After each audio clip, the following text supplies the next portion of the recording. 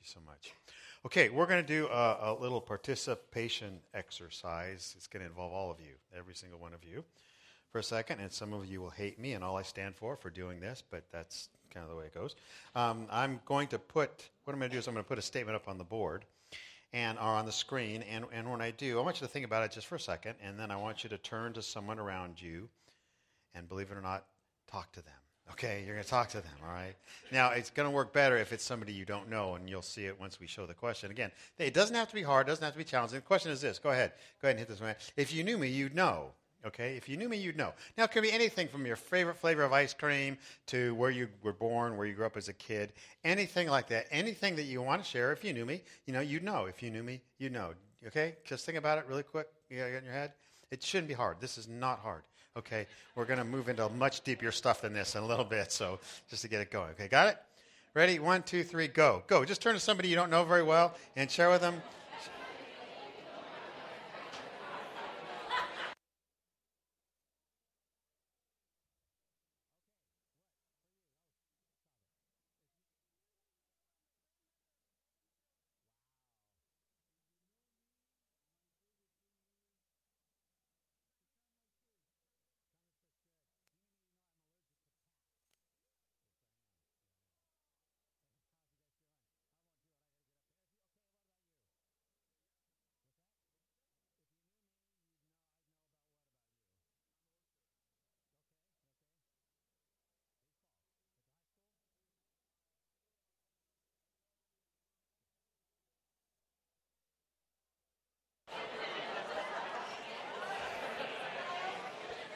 Okay, if you're still talking, you are sharing way too much detail. We don't want to know that much about you. We don't care that much.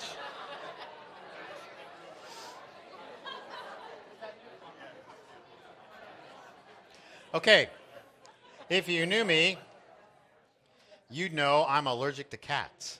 I am, for real. I am allergic to cats on that one. And some of you are saying right now, that wasn't too bad. I survived that one. I made it through. Okay. How about this one? Go ahead. If you really knew me, you'd know. Now, don't worry. I'm not gonna have you turn and share that. At least not yet.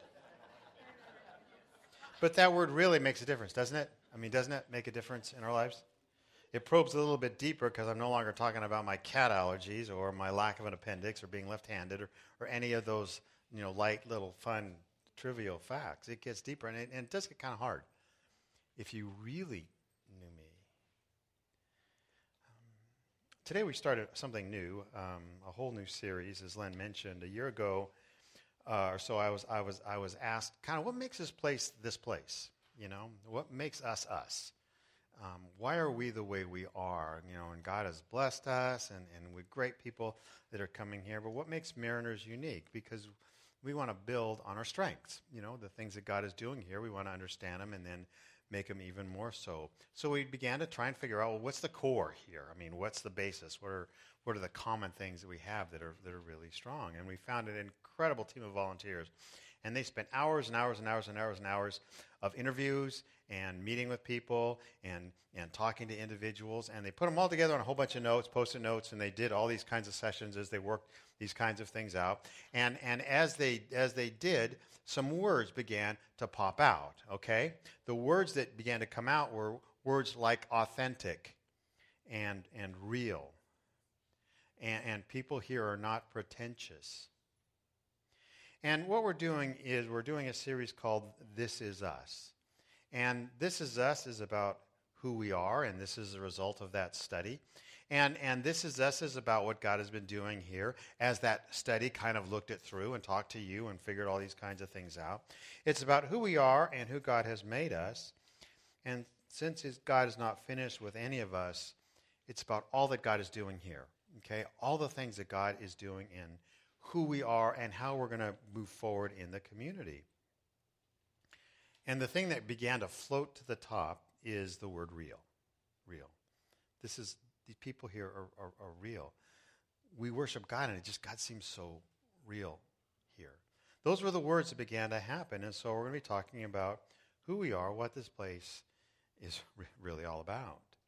And so the first week today, we're going to be talking about real people, that we are real people, and what that means, and all that means. And here it comes, and this is the statement, and if you can remember, you don't have to memorize it, but this is the point. Because we are found righteous in Christ, we are free to be open about our faults and mistakes around here, so that we can give hope to others that God can love them in spite of their faults and mistakes. You see that? You know, because we're found righteous in Christ, because we're found made right in Christ, I'm completely free now to be open about my faults and my mistakes. Why? Because I'm found right in Christ. God knows exactly about me and loves me, and if the God of the universe knows every little detail of stupid thing I've done and loves me and accepts me, then I can be free about those faults to anybody, to everybody. And that will give hope to other people, that God can love them in spite of their faults and mistakes. And when we do that, we become, what's the word? We become real. That's what we become. And it's really important to me that we maintain this. Now what's the opposite of real? Fake, phony, plastic, a facade, masks. That's the opposite of being real. And a lot of times we find as we think about our lives or even our past lives or that, we hide a lot, don't we? We spend a lot of time hiding. Many of us have hidden. Hiding who we really are is just kind of normal to us. I mean, it's just kind of what we do. I'm not going to share with you what I'm really like. I will hide. Now, we come by it pretty naturally because our parents did it and their parents did it, and you could trace it all the way back to the very beginnings of the Bible, Adam and Eve. And Adam and Eve went with this, remember the fig leaf chic? Why did they do that? To hide. The Bible says this, at that moment their eyes were open, and they suddenly felt shame at their nakedness. So they sewed fig leaves together to what? There it is, to cover themselves, began to hide. So they hid from the Lord God among the trees. Then the Lord God called to the man, "Where are you?" He replied, "I heard you walking in the garden, so I hid." They covered themselves, symbolic of hiding from each other, and they tried to hide from God. They hid. They put on masks. They put on coverings. And humans become good at hiding. And there's reasons we do that. And there's reasons why I don't want you to be able to see the real me. One of them, you just simply take it from sports. If you knew my faults and my flaws in sports, you go what? You take advantage of those. I play tennis, and I love playing tennis. And when I'm warming up or when I'm playing against somebody, what I do is I try and find what their weakness is. I try and find their vulnerability. Why? If it's their backhand, then every shot I can take, I'm going to drive it at their backhand hard. Why? Because I know they can't hit it back well at me. They are now vulnerable to me. And they will try and find mine, and so I'm going to do my best to hide that area of weakness because I don't want them to what? To have advantage over me. Another reason we don't let others see deeply into our lives, and this one's a whole lot more personal for us, if they see the real me, they may not like the real me. And guess what? I'm all I've got. It's all I've got. The real me is all I've got, and if they don't like that real me, I got nothing else. And so I will try and then project something that I'm not and that I maybe want them to see me as. And that, the exhausting thing about it is we do that from person to person to person to person. I want you to think me like this, so I'm going to be like this. And I want you to think I'm going to be like this, so I'm going to now be like this. And it gets so tiring, but we do it. People work hard. We work hard to project these images. Tough game. And remember, high school, middle school, you have to have the right phone, the right shoes. Remember the push-button radios, when you still had them in your car, the boop, boop, boop, boop, boop. If you did not have the right stations on your car radio, it would get out, And so we had to project, I have no problems and no challenges. And honestly, it's fairly normal for normal people to try and project an image that's not at all true. We try and do it better altogether. We have it all together. And what happens is we carry it around every place, and so we'll sometimes carry it into a place like this. We come in here like this. Growing up as a kid, we had 3 categories of clothes, okay? We had play clothes, and we had school clothes, and we had what? Church clothes. You guys do that too? Yeah. And we could kind of figure out the formality of the event we were going to, because we would ask Mom, what kind of clothes do we have to wear to this? Church clothes. It means it's one of those kinds of places. Because we had really nice clothes for church, clothes that were our best stuff. Because at church, you had to look your what? Yeah, look your best. Why? Because I asked that question to my mom, why? I said, I'm not sure that God cares what's going on the outside. And so what we have to do is you go to church, you have to look your best and you have to act your best, and that begins to carry on that we have no problems in life as we act our best. So how do we get over that kind of stuff? Fascinating passage in the Bible. The Apostle Paul traveled around the known world, and he began to start churches. That's what he would do. So committed was he to seeing people become free in Christ and to have all this forgiveness that's there that he couldn't stand being in one place. So he'd go from place to place to place. And he'd talk about Jesus to people, and they would accept him, and they'd say, well, you guys need to get together and grow together and help each other out and encourage each other in this kind of this crazy little world. And so he'd land in a place like this, and he'd talk about it, and a church would start. Well, he came to a place called Corinth. And Corinth was a big city, a wealthy city. A lot of glitz and glamour in this place, okay? Cosmopolitan, and philosophy was there, and education was there. But a lot of really wealthy, famous people. Think Hollywood kind of stuff, Image was a really big thing in Corinth. The in crowd and the wannabe crowd. Image was important. And all that comes with that. Everything that comes with that. And there'd be little factions and little cliques and all this kind of stuff because that's part of that. And they were into looking good and thinking they were with it and looking cool and being cool and all that kind of stuff. And again, what's on the outside sometimes gets carried on the inside into a place like this. And so we're the cool church. We're the cool people here in town. And they get a letter from Paul. And it's announced maybe by the pastor. Paul sent us a letter. And so they get real excited. The next weekend they're going to come together, so they put on their Sunday what? Their Sunday best, and all look nice and no problems whatsoever. And Paul's writing to us, they thought, because we're so important and so smart, probably because we're so good looking. We're probably his favorite. And so they all come together and they assemble with all their images. Now think what this would do to you if you were in that setting. He says, when I first came to you, dear brothers and sisters, I didn't use big words or superior knowledge to tell you God's plan. And they're thinking, what? He just said he uses his small words for us. You hear that? I didn't use big words because I couldn't. Because your people are what? You're just not smart enough for my big words. So I used my small words. And I used simple phrases for you. Then he says this, think of what you were when you were called. Not many of you were wise by human standards. Not many were influential. Not many were of noble birth. And you understand how the masks are beginning to fall down? How the kind of all these little plasticky things that they've put on are beginning to strip away. And I would imagine some people are saying, who is he to say that to me? People who thought they were smart and popular and good looking, he's saying, you know what, y'all are kind of dumb and ugly. You just don't have it. You just don't. Later on, he reminds them, he says, some of you were once like that. Well, like what? He says, you yourselves are the ones who do wrong and cheat, even your fellow believers. So, yeah, some of you are like that. He says, don't you realize that those who do wrong will not inherit the kingdom of God? And some of you are like that. Don't fool yourselves, those who indulge in sexual sin or worship idols or commit adultery or are male prostitutes or practice homosexuality.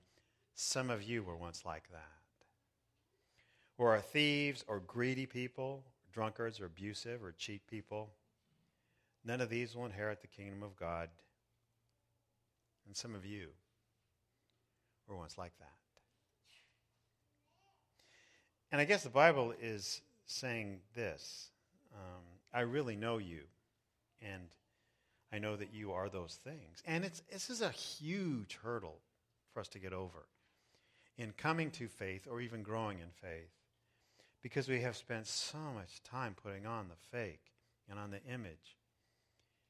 And God spends a lot of time saying, take off the fake, because the fake is doing you a lot more harm than good. You follow that? The fake image you're trying to project is doing you a whole lot more harm than it is good, because you then start to fool yourself that maybe you're not so bad. And as soon as I say I'm not so bad, or you're actually not very good, all of a sudden we start to compare ourselves with what? With other people. And as you compare yourselves with other people, you think you're not doing so bad. Because why? Because you only choose those people that what? You know you're going to beat. And so we say, I'm not that bad, I'm not that bad. But the standard isn't other people. The standard is God himself. And the potential that you had when God first made you. And I wrote down, if I'm insulted by the Bible's description of me, I still don't get it. Because a lot of people take offense at the Bible's description of them. When it says that you're a sinner, this is what you were, this is what you are, this is what your nature's like, and we get bugged by that. But that's the first step in coming to God. And if I'm insulted by the Bible's description, I still don't get it. Because God really can't do a work in my life until I see myself as everything that's wrong with the world. Everything that's wrong with the world is where? It's in me. It's in me, in seed form. If you knew me, you'd know I'm afraid of jumping off heights. I just am. I just don't like heights. If you knew me, you'd know I hate roller coasters. I just hate them. Hate them. If you really knew me, you'd know I'm still a sinner. If you really knew me, you'd know that one of my favorite things to do on Pumpkin Festival weekend is on Sunday afternoon, I like to take my dog to the school and throw him a ball. And you're saying, big deal. Well, let me tell you what I do. The reason I love it is that we're right off of Highway 1 and just a little bit south of 9. We're at Hatch School is right in my neighborhood. Right here, the school that you're driving down south on Highway 1. It's right there. The field is right by Highway 1. And what I do is I like to take the dog out there and I throw him a ball, and I get this incredible joy of watching traffic on Pumpkin Festival Sunday be at an absolute standstill. I love it. I love it. I absolutely love it. I'm getting incredible happiness out of their complete misery. And so I'm throwing a ball, to my dog, and I go, I live here, you don't, And then the dog brings the ball back, and I say, I can be home in 3 minutes, maybe 2, and I hope you live in Orinda, have fun driving to San Leandro. And we laugh, and that's funny, and I do like to do that. What's the harm in that? Not that much. But dig a little bit deeper. I'm getting incredible joy out of someone else's misery. You follow that?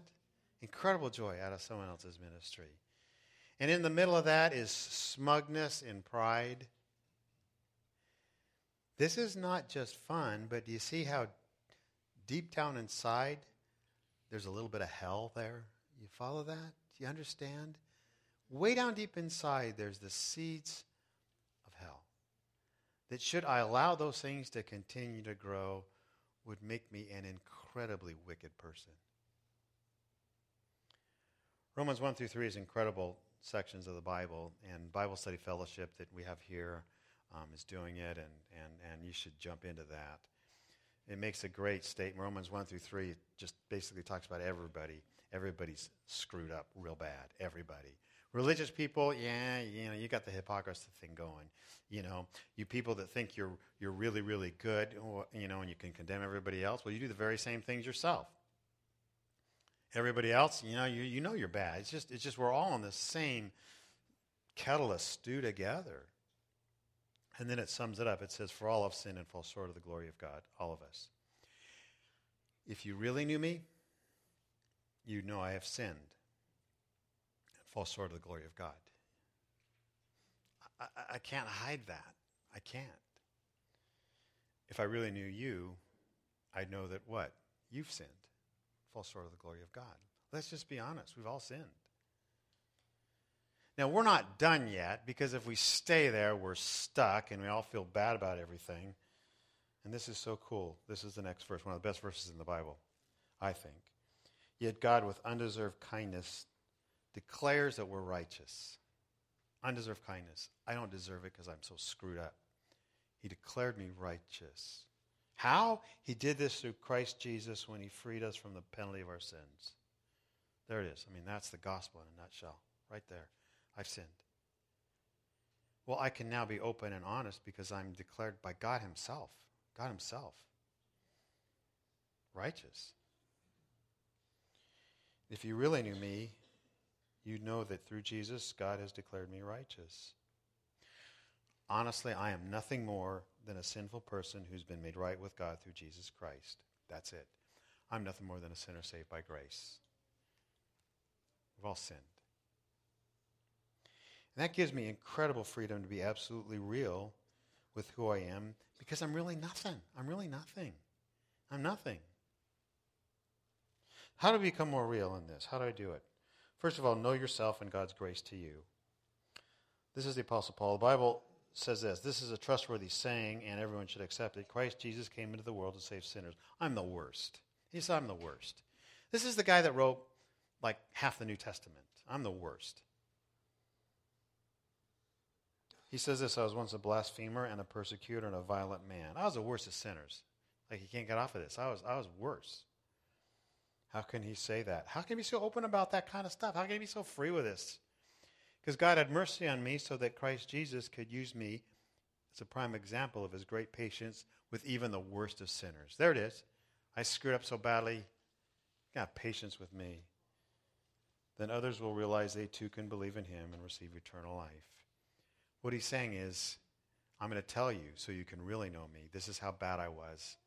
And if I'm that bad, and you're only this bad, you can receive grace too.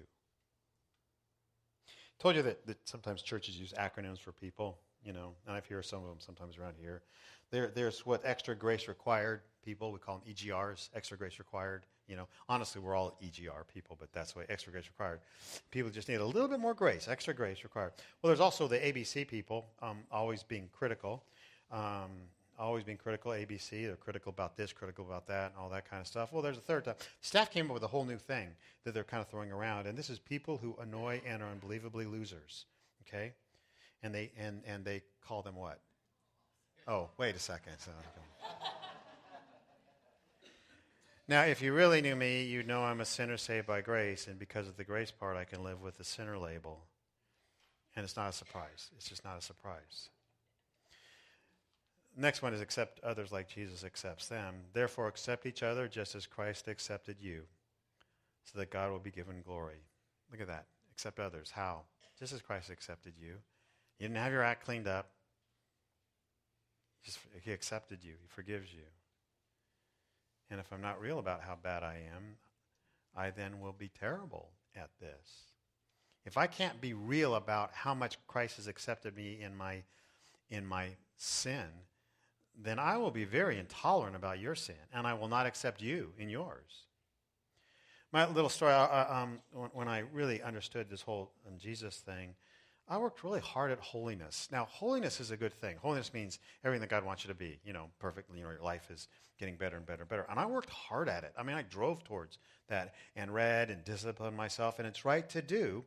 But it doesn't work if you're not honest about your flaws, okay? It doesn't work. If you're trying to be holy, trying to be, just great in every way, if you're not honest about the flaws you have, it doesn't work. It becomes problematic. And if you deny your flaws, you start to hide. Okay, you hide them. And if you hide your flaws, then what you do is you begin to project a false image to other people of something that you're really not, because you're striving to be holy. Do you follow me what I'm saying? And as you're trying to be holy and you're not, you try and project that you really are. And then if you can project that you are so much, you start to believe it, and then you start condemning others that aren't working at holiness or the Christian life as hard as you are. Okay, you follow me on this one? And all of a sudden you have this massive wall built up. and people think you're so holy, and you begin to like it and love it. And I came here, and a pastor friend visited me, and I was only here for like 4 or 5 years, still wearing a suit and tie on Sunday mornings and all this kind of stuff. And my friend, he's a pastor as well, and so we were talking after the service, and I said, I just don't think people here like me. I just think they like me. And he said, Paul, I just don't think the people here know you. You haven't let them know you. You put up this big wall. And I just thought, crud, you know.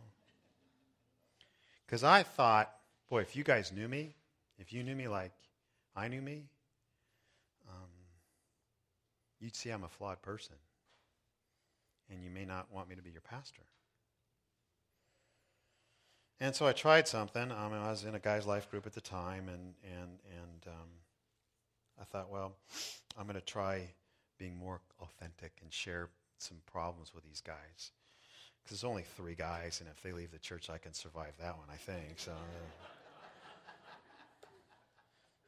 and I was honest about some broken thing in my life. Honest about it. And they all said, we're out of here. No, they didn't say that. One guy said, you think that's bad?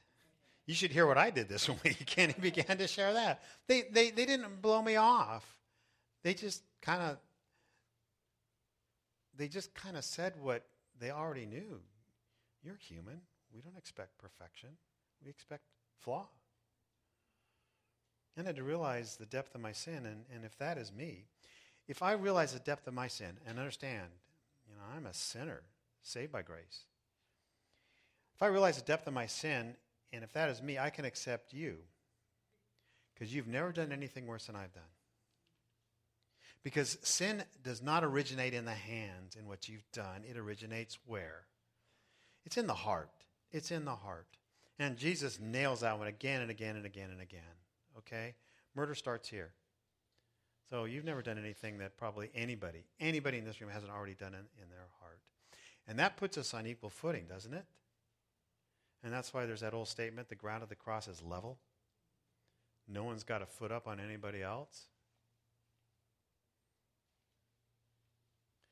Yesterday, after our bike ride, we'd get up early in the morning and ride, and we were sitting around having some coffee and talking with a couple guys, Mark and another guy, and I said to them, we're talking about kind of the church. And sometimes, you struggle with the whole organizational part of the church. I know the sermon should be done by now. I got it. And they said, well, Paul, what would be a perfect church? And I think this is really close to perfect church, but this is, American church. I said, I'd love to do this. Maybe I should do it with a group of people. I like AA, the way AA runs a lot of their meetings. I just love it, and I think sometimes the church should kind of organize a little bit more like that sometime. Do you know the people that go to recovery, and I love those people. I just love them. The reason why they go, and they go often, they realize that if they don't go to a meeting, they will die. You know that? If I don't go to this meeting, I will be on a path where I could die. And so I will go because my life depends upon these meetings. I have to go on this. And when you go in, it's just expected that you're an alcoholic. Just expected. Everybody knows it. That's why you're here. You don't come in your Sunday best or your sober best. You just come. You come because you know that if you don't come, your life's going to fall apart. Isn't that the way church should be? If I don't come here, I don't come here because it's chic or the thing to do, show off clothes or anything like that. I come here because my life is so fragile that I need you to make it through this week. And whenever they get up to talk and share, they introduce themselves, not just simply their name, but also they put a tag to it. Hi, my name is so-and-so. I'm an alcoholic. I'm an overeater. I'm a drug addict. That's who I am. I think I should introduce myself. Hi, my name is Paul. Instead of saying I'm the pastor here, I should say I'm Paul, and I'm a sinner saved by grace, because that's all we are. I think we should put a sign up here, too, that says no perfect people allowed, so that we remind ourselves always none of us are perfect, and because none of us are perfect, we can accept each other and just be real about our problems. In your Bibles, there's a verse that says this, 1 John 4, it says, "Dear friends, since God loved us that much." How much does he love us? It says in the verse before, God loved us and sent his son as a sacrifice to take away our sins. That's a lot of love. It means we had a disease called sin and we needed surgery to get it out, but we were way too weak to survive the surgery. We couldn't survive it. So Jesus took on the disease himself and took the surgery, and he died. But it took away our sin. So in 1 John 4:11, I expect it to say, "Dear friends, since God loved us that much, we need to love him back." It doesn't say that. It says, "Dear friends, since God loved us that much, we surely ought to" what? Love each other. He loved me with that disease and that sin. We should love each other. "If you really knew me, I'm afraid you might not like me. But since you really know Jesus, I know you love me." That's why we can be real. Let's keep this place a real place. Would you pray with me, please? Lord, thank you for this moment, these times, the time that we've had, not just in great worship, but hearing about your kindness to us in Christ. If you're here this morning, if you're here and you, boy, all of a sudden you felt everything that we've been talking about, putting up masks and walls, and you don't have to. You can be tired of the game. You can be tired of the game, and that's right that you are. You can be done with it. Maybe for the first time, the Bible's description of you hit home. You're not better than anybody else, and that's actually okay. Christ died for people like you, me. And if you'd like to know more about Jesus, talk to us, but maybe you're ready to say, "I'm done. I give up. I need forgiveness. I need God in my life. I'm accepting him through Christ, Jesus, and his death on the cross. Jesus, come into my life. Forgive me. Forgive me. The life I've tried to build apart from you." So, Father, help us to be accepting. Never prideful over the things that we've been able to do. They're all a gift from you. Help us to accept one another just as Christ has accepted us. I thank you for these people, God. Love them. Their walk, their journey, just trying to be like you. And bless us this week. In Jesus' name, amen. Hey, thank you for being part of today. I'm going to quickly introduce this song. On Friday, I was finishing up the message, and I said, there's a song that's in the back of my head that would be awesome for us to be able to do and to finish up with. And so I actually texted Mark, and I said to Mark, "Can we do this song now?" They have all the rehearsals on Thursday night. They're all done on Thursday nights. And in fact, if you try and change, it's like trying to change the Bible for them, on this one. And I said, "Is there any way you could do this song in?" Well, it just so happened that John came in to Mark to get an adjustment, and Mark does it. And Mark said, "John, can you do it?" And John says, "I know this song." And they nail it. So this is a song. It's going to be really cool. This is my story. You may have heard it on Caleb, and they do it well. Let's stand. We're going to finish it together. Sing it, and they do it well. So hit it.